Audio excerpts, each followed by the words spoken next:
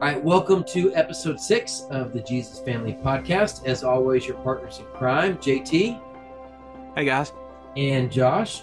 We are here. This episode, what we're going to do is we're going to have a discussion based off of the last episode, the last teaching episode. We want to get an interview episode in there as well. We've got a couple of them lined up, but they haven't happened yet. So we'll go back and backfill those later. But if you did not watch episode 5, which was the last episode, it was the second teaching episode. Let me give you a quick overview, recap, and then you can go back and watch in your own time. What we want to do is just really discuss that, and JT's going to lead the discussion on that. So, the very first episode of season 1 was the first teaching episode, and that was just trying to build a case from Scripture why we think the Jesus family is important, why we even want to teach on this, and we're trying to make the case that we believe that today's version of church is broken. So we were just trying to set the stage and identify the problem. In this last episode, episode 5, which was the second teaching episode, we try to give an overview of really, in a nutshell, what the answer is, and it's Acts 2:42. So we really try to just walk through that. And the 3 questions I answered was, what are some of the barriers we're going to have to overcome as we begin to study this? JT and I were talking just before we came on. We hear other people teach on Acts 2:42. We've taught on Acts 2:42, and if we don't overcome some of these barriers that I talked about, we're not going to really get everything we need to get out of what we think Luke was talking about in Acts 2:42. So we talk about the barriers, and then I try to answer, why is it so important? Like, why is Acts 2:42 so important? Why not Acts 2:41? Why not Acts 3:42? Like, what is it about this verse that makes it so important? And then we finished up with, okay, the verse is out there. It's not like it's hidden. It's not hidden behind a paywall where you have to, pay us to tell you what. Like, it's out there. It's Acts 2:42. They devoted themselves to the apostles' teaching and the fellowship, to the breaking of bread and the prayer. That's it. So why is it worth going to all of this effort to talk about? So I try to make a little bit of a case with that. So that's episode 5, the second teaching episode in a nutshell. And with that, I'm going to turn it over to JT and kind of give your reaction, your thoughts, and then let's just kind of have a little bit of a back and forth discussion. You talked so much about perspective and the context. You talked about the way you looked at things early on and about apologizing to your parents about what you did when you were a kid. One perspective thing I can remember is asking my dad for 20 bucks. Hey, let me borrow 20 bucks. Let me get 20 bucks. Like it was nothing. Yeah. Yeah. $20 is what it is. Yeah. I've noticed in life, if you say dollars, it's a lot. If I just say $100, it's $100 like it's no big deal. Yeah. Yeah. 20 bucks is no big deal. $100, that sounds like a lot of money. Yeah. If you call it a grand, it's no big deal. Yeah, 20 grand, nothing. At $20,000, all of a sudden it gets real, right? It's all about perspective and wording. Yeah. You talked about gay during the 20s, about how that was, just happy and a state of feeling. And now it's something completely different. Yeah. Perspective. It's so important when you're reading scripture to grasp the intended audience perspective. Yeah. And who wrote it perspective. They call it hermeneutics. It's a big church word for where were they then? Yeah. And go ahead. Well, let me jump on that, because it's not like you haven't taught on Acts 2:42 before, and I haven't taught on Acts 2:42 before. I think part of the impetus for both of us is exactly what you said, perspective, in that, I mean, when you were mentioning that, it made me think of, pastors, preachers like you and me used to say, well, hey guys, I've done the study. Let me tell you what it really means. But a lot of times what I ended up doing is just what I'd been taught, what a seminary professor had taught me, what I heard at the latest conference, what what the commentary said, what everyone else is expected it to believe. So, I thought I had a good perspective. But even that went to a whole new level during this past season. And that new perspective has changed my view on Acts 2:42 so much that it's new for me, and I've been studying scripture for decades now. And so that was the aha moment, that new perspective that I believe really, it's just I'm so excited about it. Like you're so excited about it. We just want to get it out there. And really, the reason we're doing this long form podcasting is to try to make the case. If you follow me on social, um, I'll I put a lot of stuff on Facebook, and I'll try, what I'm thinking, what I'm processing, and I'll put a couple sentences out there. And it's funny to read the comments because some people get it, and some people take one word and they completely go in a tangent that I wasn't even talking about that sort of stuff. And I think we do that with scripture. We hear something and then it triggers us or it reminds us of something else, and we think we understand what Acts 2:42 is. It Again, we were talking right before we went on air. It took me months and months and months to really go to the level that I think I needed to go to understand. And so that's why we're starting this podcast.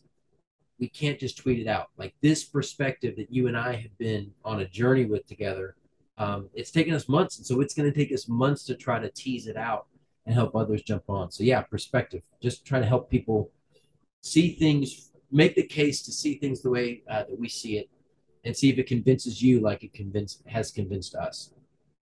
No doubt. And you were talking about how this isn't a hidden verse or a hidden gem or anything like that. Do you remember when the prayer of Jabez came out? It was that is cult following. exactly. Oh, this is a verse nobody ever noticed. The prayer That of is, Jabez. that's Pray like this prayer, gold, and you can get.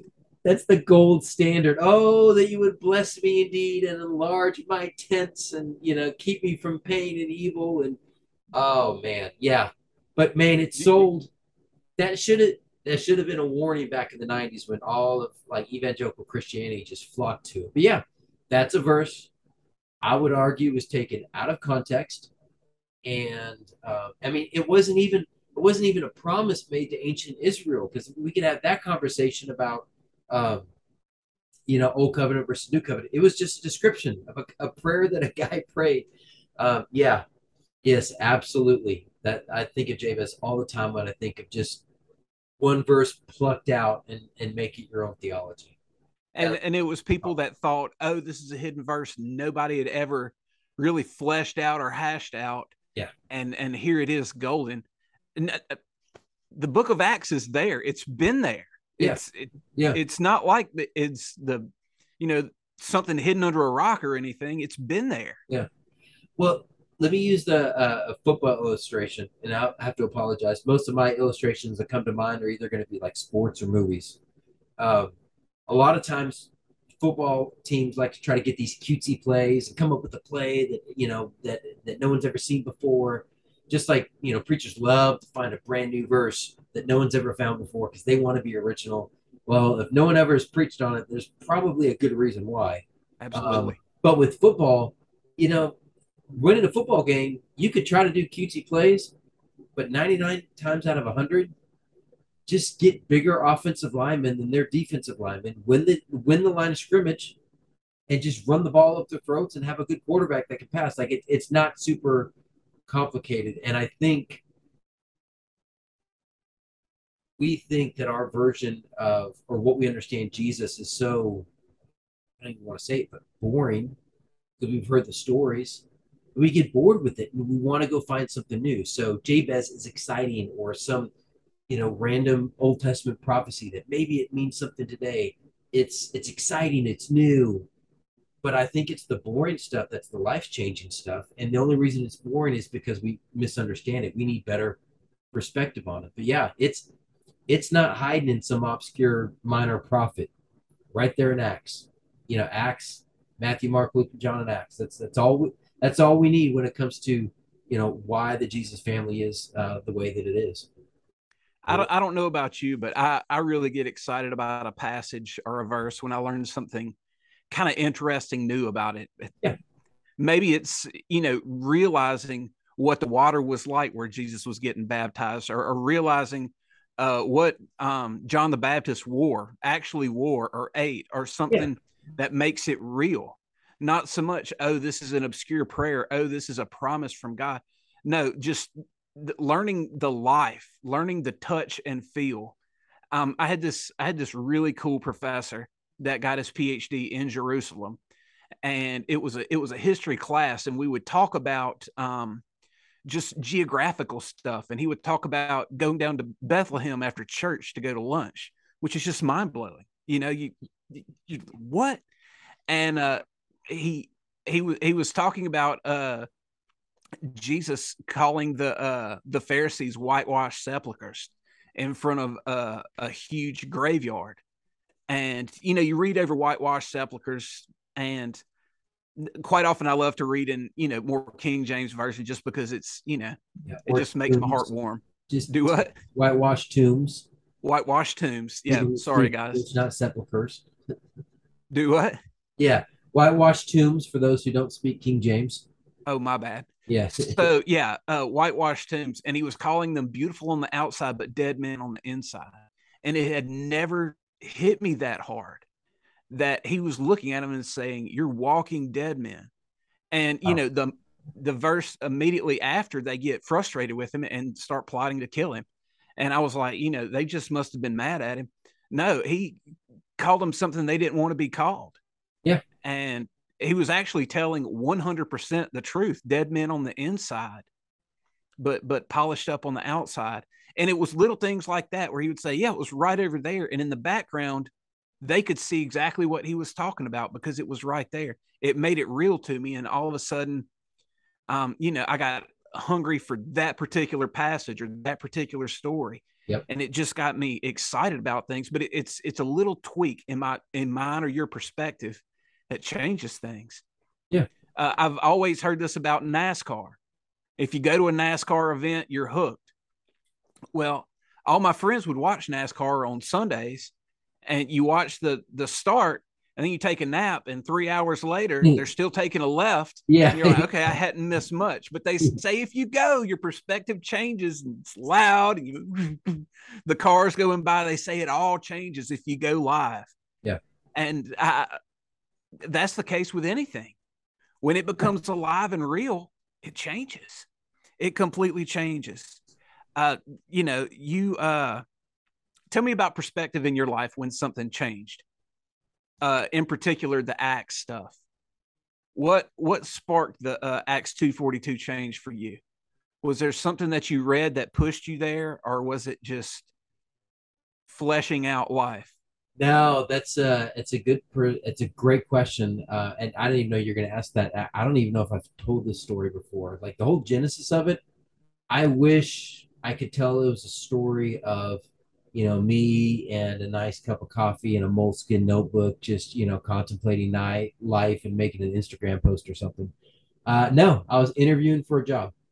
I was in between churches, and I was wanting to get back into traditional ministry because it's all I knew.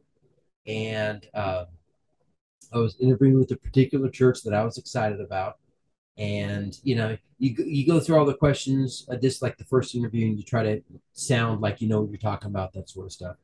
And so one of the questions I asked was something to the effect of, "Oh, hey, if things worked out and I became the pastor, what would be something in the first 6 months or the first 18 months that you would really want me to accomplish to be successful?" It's like a standard interview question. What does success look like? For the first 12 months, blah blah blah. And they said, "Well, it would be discipleship. We're really, really good at reaching people. We're just not that good at discipleship. And so we need help with discipleship," which is, it's opposite for most churches. Most churches, like, they hang their hats on discipleship. They're just not good at reaching people. So for this church, it was the opposite. And they say, "Hey, we're fine getting people in the door. We're just not getting in a lot of depth in there." And so I said, okay.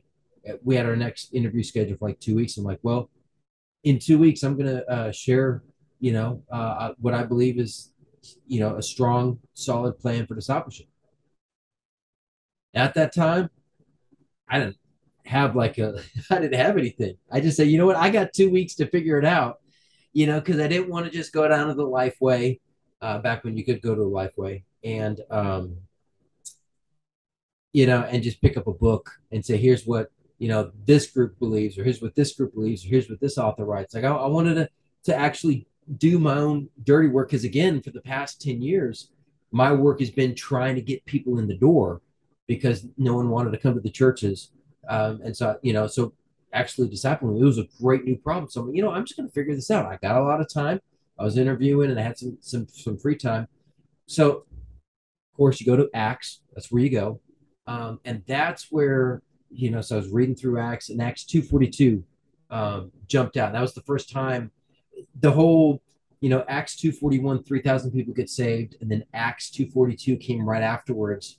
And I started reading those two in tandem, and I started thinking, okay, Acts 2:42, I didn't think it was just a beautiful general description of life back then. I think it was the solution to the church's first problem, meaning how do you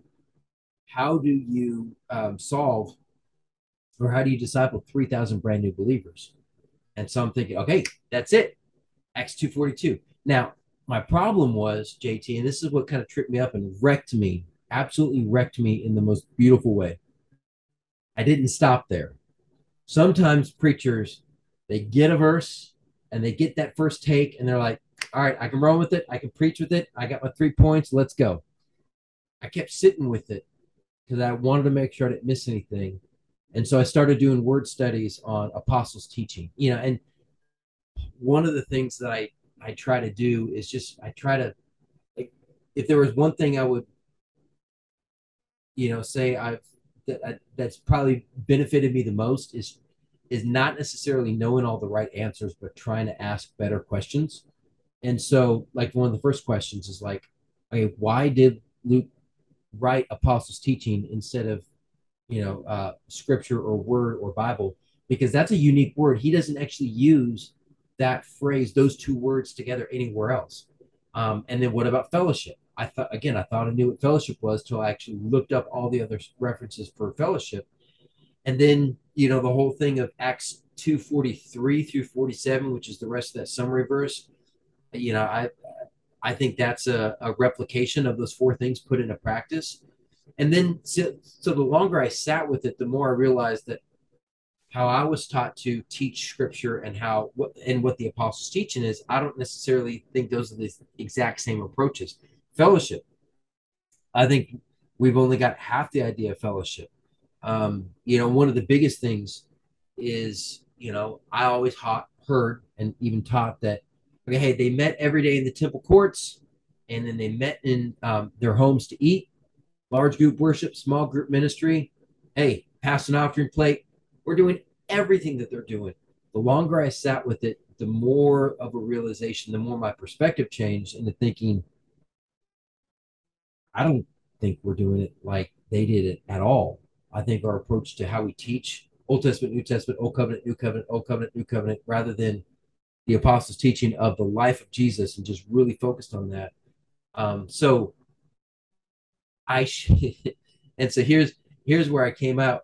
I'd only gotten a couple weeks into it when I had the interview, and I shared all the Acts 2:42 stuff with the church, and it was great.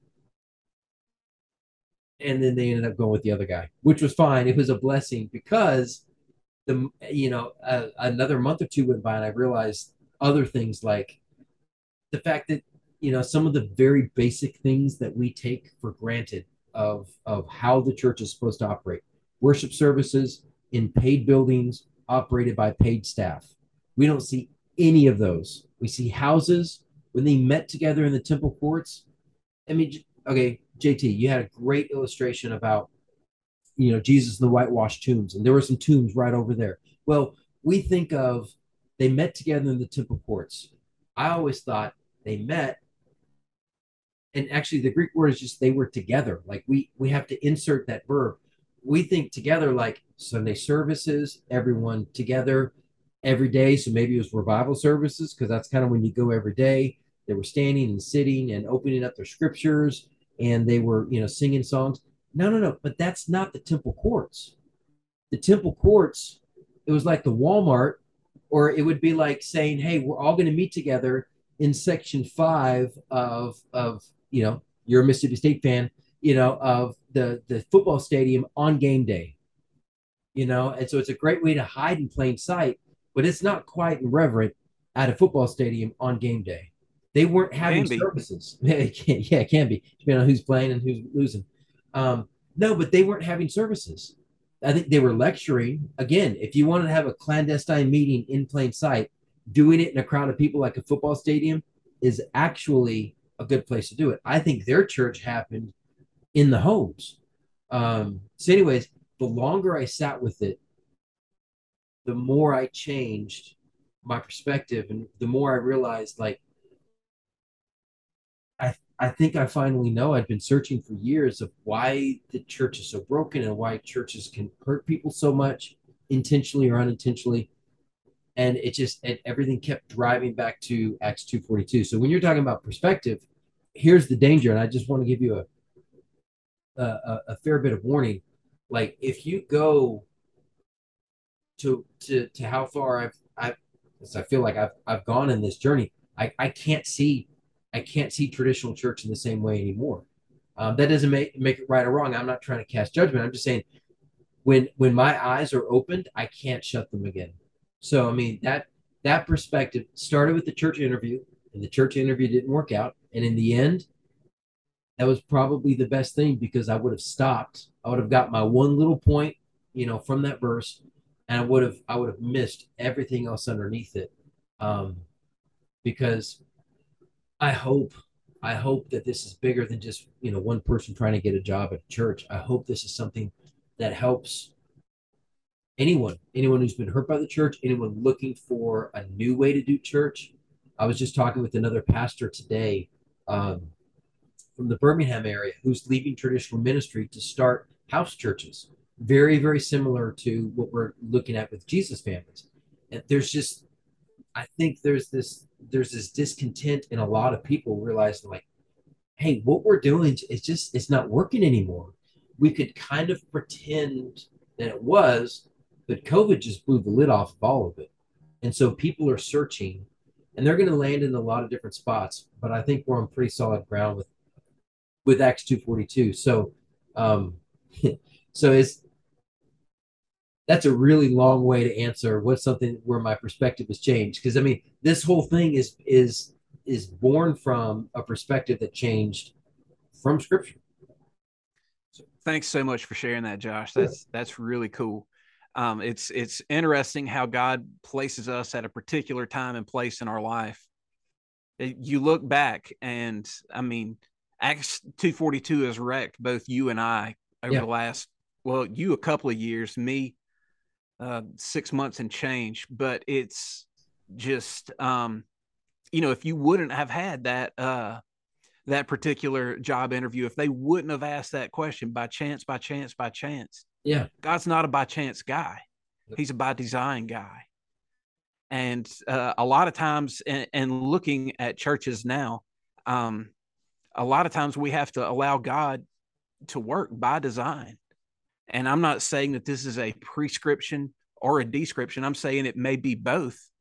I really feel like it's both. And it's something that churches and church leaders, it would be cool for them to grab that perspective and see how, they've been holding God back or whatever they're doing. Let's talk about barriers for a moment. Yes. Barriers to understanding. Tell me what a big barrier for you always has been to understanding this. And I'm going to go out on a limb and say I've been taught by people who have been taught by people who have been taught it's this one way, Yep. over and over and over, great grandfathered into one doctrine. Yeah. Whether it goes back to Josephus or whoever you want, that's what we've been taught. Yeah. And the guy that taught me may have been taught by a guy who wasn't paying attention or doing his homework. And, here we wake up 40 years later and say, oh, he got it wrong. Yeah. I need to find out what the truth is. It's really cool about seasons in life, kind of like you and I were talking about, how you wake up one day with a whole different fervor, that just passion for whether it's one chapter, one verse, or it could be the whole Bible. All of a sudden you wake up and it's fresh and new and you're hungry. And I think we're fortunate to have those seasons in life where we're just like, I can't get enough of this. I got to have some more. Yeah. Over the last year, my wife has had kind of that awakening, and she has always had unbelievable discernment, which is great because I do not. I just show up. And she has been putting everything to the test. Everything. She was a huge music person. She had a CD collection that was unrivaled. And now I would say, hey, who are you listening to? They're all crazy. I can't listen to them. Yeah. They don't know what they're doing. I can't listen to them. Yeah. I'm like, well, what are you listening to? And she'll listen to like 60s gospel or something off the wall. I'm just like, babe, whatever works for you. Yeah. But she has been so plugged into the idea that the world has twisted even Christian music, even Christian writers.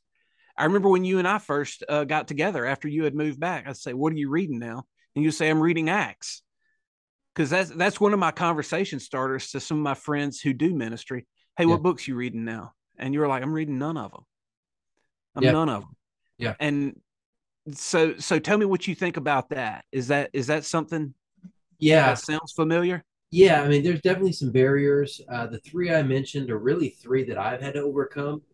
The first one I talked about is unintentional ignorance.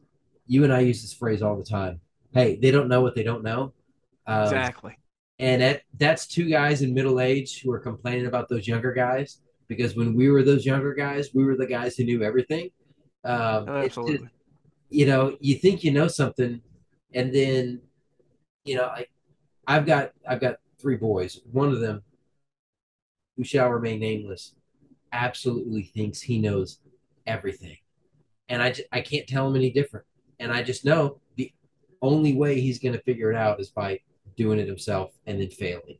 I'm kind of the same way. So for me, I didn't know what I didn't know. Like you said, I was taught by someone who was taught by someone who was taught by someone who was taught by someone that this is how you always did it. So I didn't know.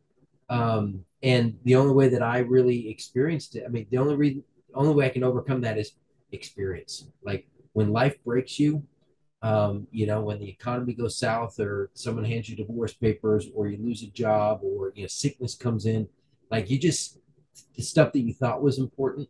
And it wasn't necessarily my fault, just like it's no one else's fault. If you don't know what you don't know, you just haven't experienced that yet. So I had theories and books and ideas of what scripture was because that's how I'd always been taught.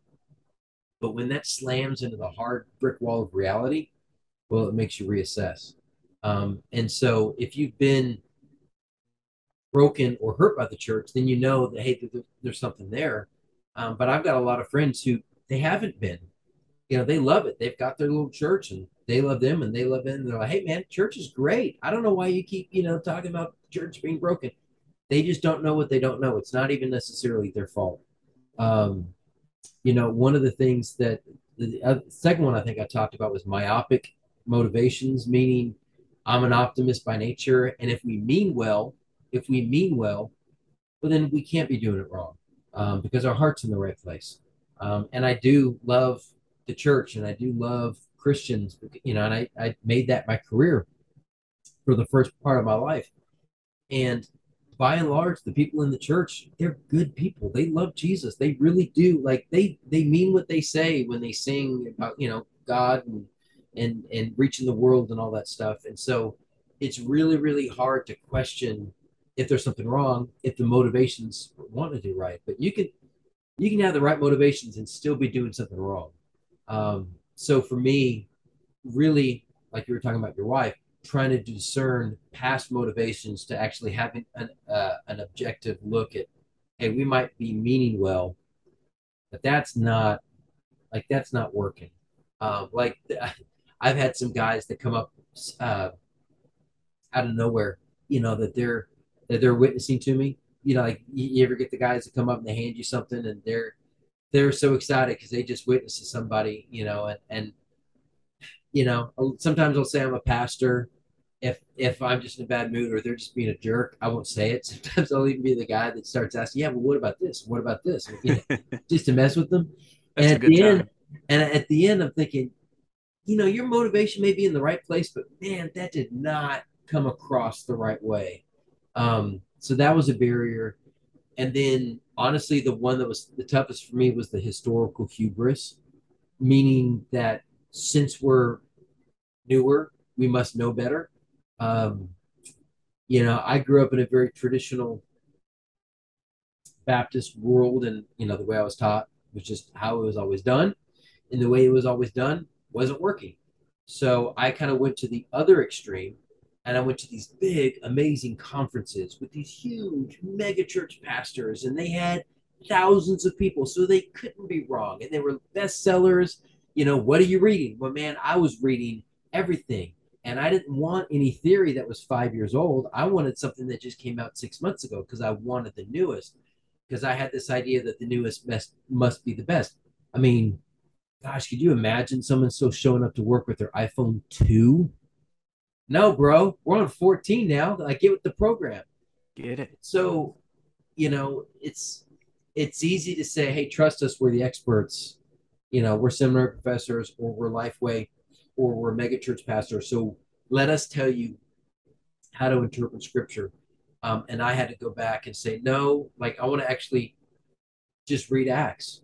And, I also completely understand the irony of now I'm the guy saying, trust me, this is what scripture says.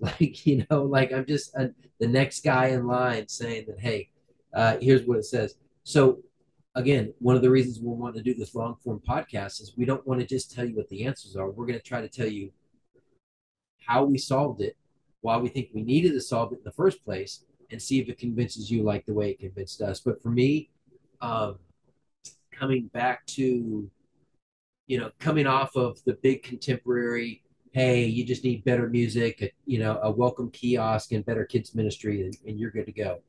Um, there's been a big slide against that. And so some people are going back, some of the older generations, hey, we need to go back to the 50s and 60s, back when church was normal or church was familiar. I don't think they're going back far enough. I was following some folks for a while who were saying, we actually need to go back all the way to the early church fathers, to the church fathers like Augustine in the fourth century, the desert fathers in the third and the fourth century. So what I would argue is like, hey, we're going to go back. Let's go back all the way. Acts 2, day 1. Um, and just like it's very hard for us to say maybe our grandparents actually knew more than us, and actually they thought they actually had stuff figured out better than we have. Um, it it's incredibly humbling to think that maybe the earliest church, without Christian radio, without seminaries, without denominational structures, without mission sending agencies, without any of that, without seminary trained pastors, without seminaries to train the pastors, with that, maybe they actually did have it figured out.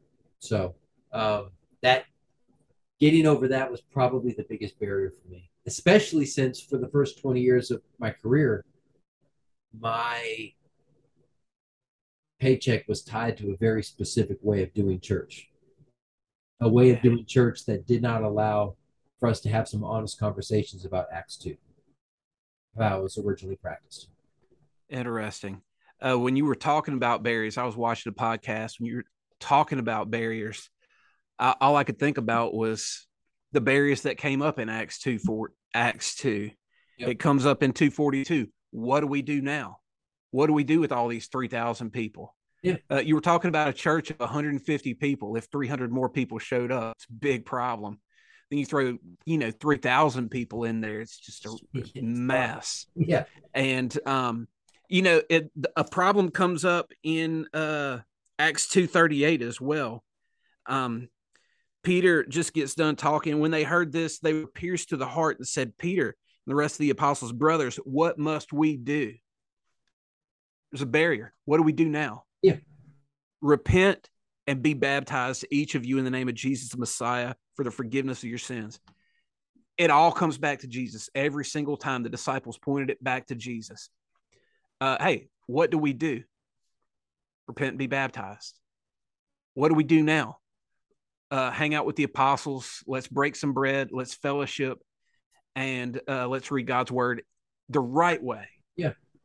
Let's do it the right way.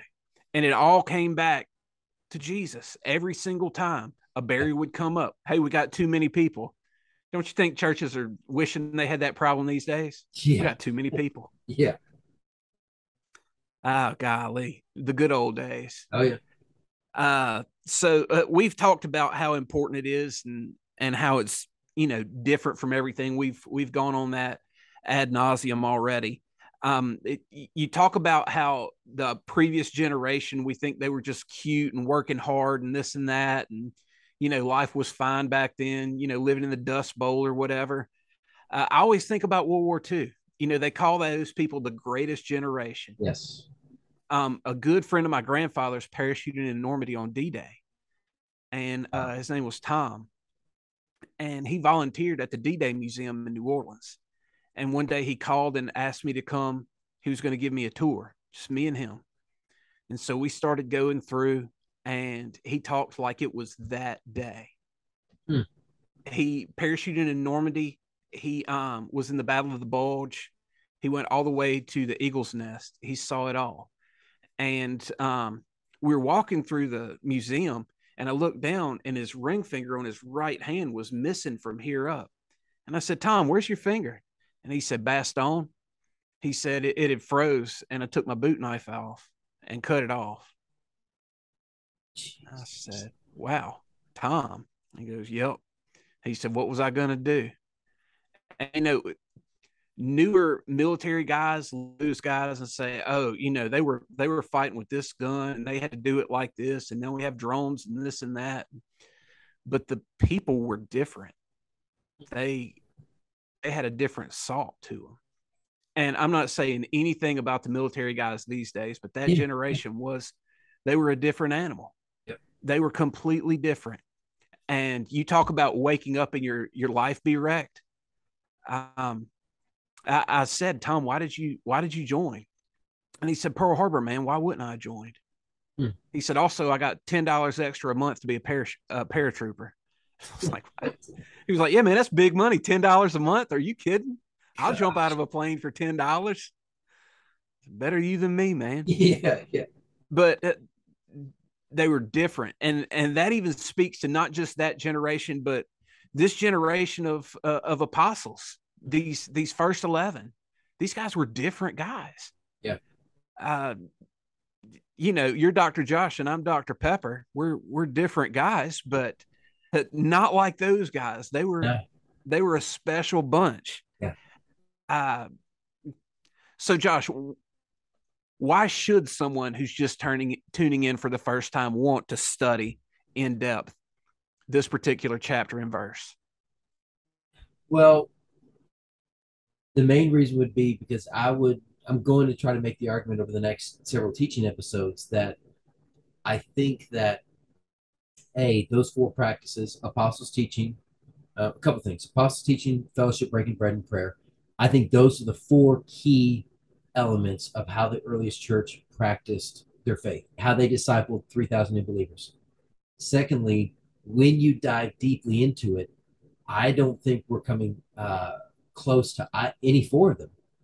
That we're a little bit off base enough that we need to stop and take some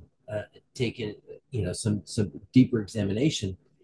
And then lastly, I think the same question that's driving you is the same question that's driving me, that's driving so many of us. Like, if you love the church, if you love God's people, if you want to see the name of Jesus lifted high and people coming to faith, if you want to see prodigals come home and marriages restored and addictions broken, and I'm about to start preaching. If you want to see that, I mean, I think that's a yearning for all of us, and it's and the question has been asked, and the answer has been all over the place. Well, you need to use this translation of the Bible or that translation of the Bible, or you need to have this size of a church or that size of a church. You need to have multi-site, or you need to have house church, or you need to have this style of music, or that's through experience, I've tried almost all of them, and we're still running. And again, COVID is the great equalizer. Everyone crashed and burned. And so we're now looking for what? And I think so to go back to what you said, it all comes back to Jesus. The answer is Jesus. But Acts 2:42 is probably the clearest description of how the earliest disciples, those who watched him die and then saw him 3 days later, how they practiced their faith. And if we have the humility to go back to that, and and again, how they practice it is actually not how we're practicing our faith, or not how it wasn't how I was taught to practice my faith, and sometimes how I didn't even teach others to practice their faith at the beginning. If we can go back and really not just get, a Bible study in 140 characters or less so we can tweet it and move on with our day, but if we really can't sit with it long enough for our perspective to change, if we have the ears to hear, the eyes to see, um, I think that it actually contains the answer to that question that's burning inside all of us. How can we see the church thrive? How can we see people come to Jesus? Not how can we see people come and refill pews so that we can get more money to pay for our way of doing church. If we genuinely want to see people come to Christ, I think Acts 2:42 is a key because it records how the earliest church practiced their faith. So, I mean, if if you're just a fan of the status quo, or if you just want to go back to the way that things were, or if you've got a very specific set of ideas that's very narrow and you're not willing to have a conversation about any of it, well, then this is going to frustrate you and you probably aren't even listening at this point. But if you're a genuine seeker of Jesus, of the truth of her church, um, then I think hopefully that you'll be intrigued enough to at least explore a little bit further. Hey, these guys think they found something. Let me stay along with them long enough to see if they can make their case. I like it, man. I really like it. And, so much of what we're sharing, we've battled with and are still chewing on Yeah. every day. Yeah. I haven't stayed in one book of the Bible for months and months and months in a long time just to digest and dissect. And I mean, because I was like you, read the Bible in a year, take a verse from the Old Testament, take a verse from the New Testament, take a verse from here, there, read the maps, memorize the context, all that. Yeah. It was just a hodgepodge. And just to be able to sit down and to chew on this steak and eat and eat and eat and digest has been so filling. Yeah. Yeah. It's been life changing. Absolutely. Well, Josh, you got anything else? No, man, I think we ran a little long, but hey, it's been a little while. So this is a special double episode. It's a All double this. episode. Yeah. And then we're going to come back soon. We've got a couple interviews that we're lining up to talk with some folks who have been, get their perspective, street level view of the Jesus family. And then we'll be coming back in a little while also with the JT special. He'll get to chart the course. I'll get to ask him some questions, and we'll have another great conversation. So, JT, great questions. Thank you for doing that. And as always, reach out to us, engage with us. Just if you're on this journey with us, we got a lot of folks who are just interested and they're kind of just circling. We've got several folks who are interested, who are intrigued and like, no, like I want to know. I'm following everything. And we've had a couple folks who are even saying, "All right, I'm ready for a Jesus family." So we're still organizing that. I'm actually out of state right now, so I haven't been able to get one started in my hometown. So if you haven't started one in yours yet, that's okay because I'm a little behind myself, and I'm partly in charge of this thing. But we want to actually, the end result is not just so that JT and I can have a little podcast, but is to organize families of people wanting to follow Jesus as close as we can to Acts 2. So if you're interested in any of that, reach out and let us know. Let's see what the Spirit does. Cool. I love it. Can't wait for the next time. Yeah, man. Enjoy. Thanks for playing along, guys. Yeah. Thanks. Take care.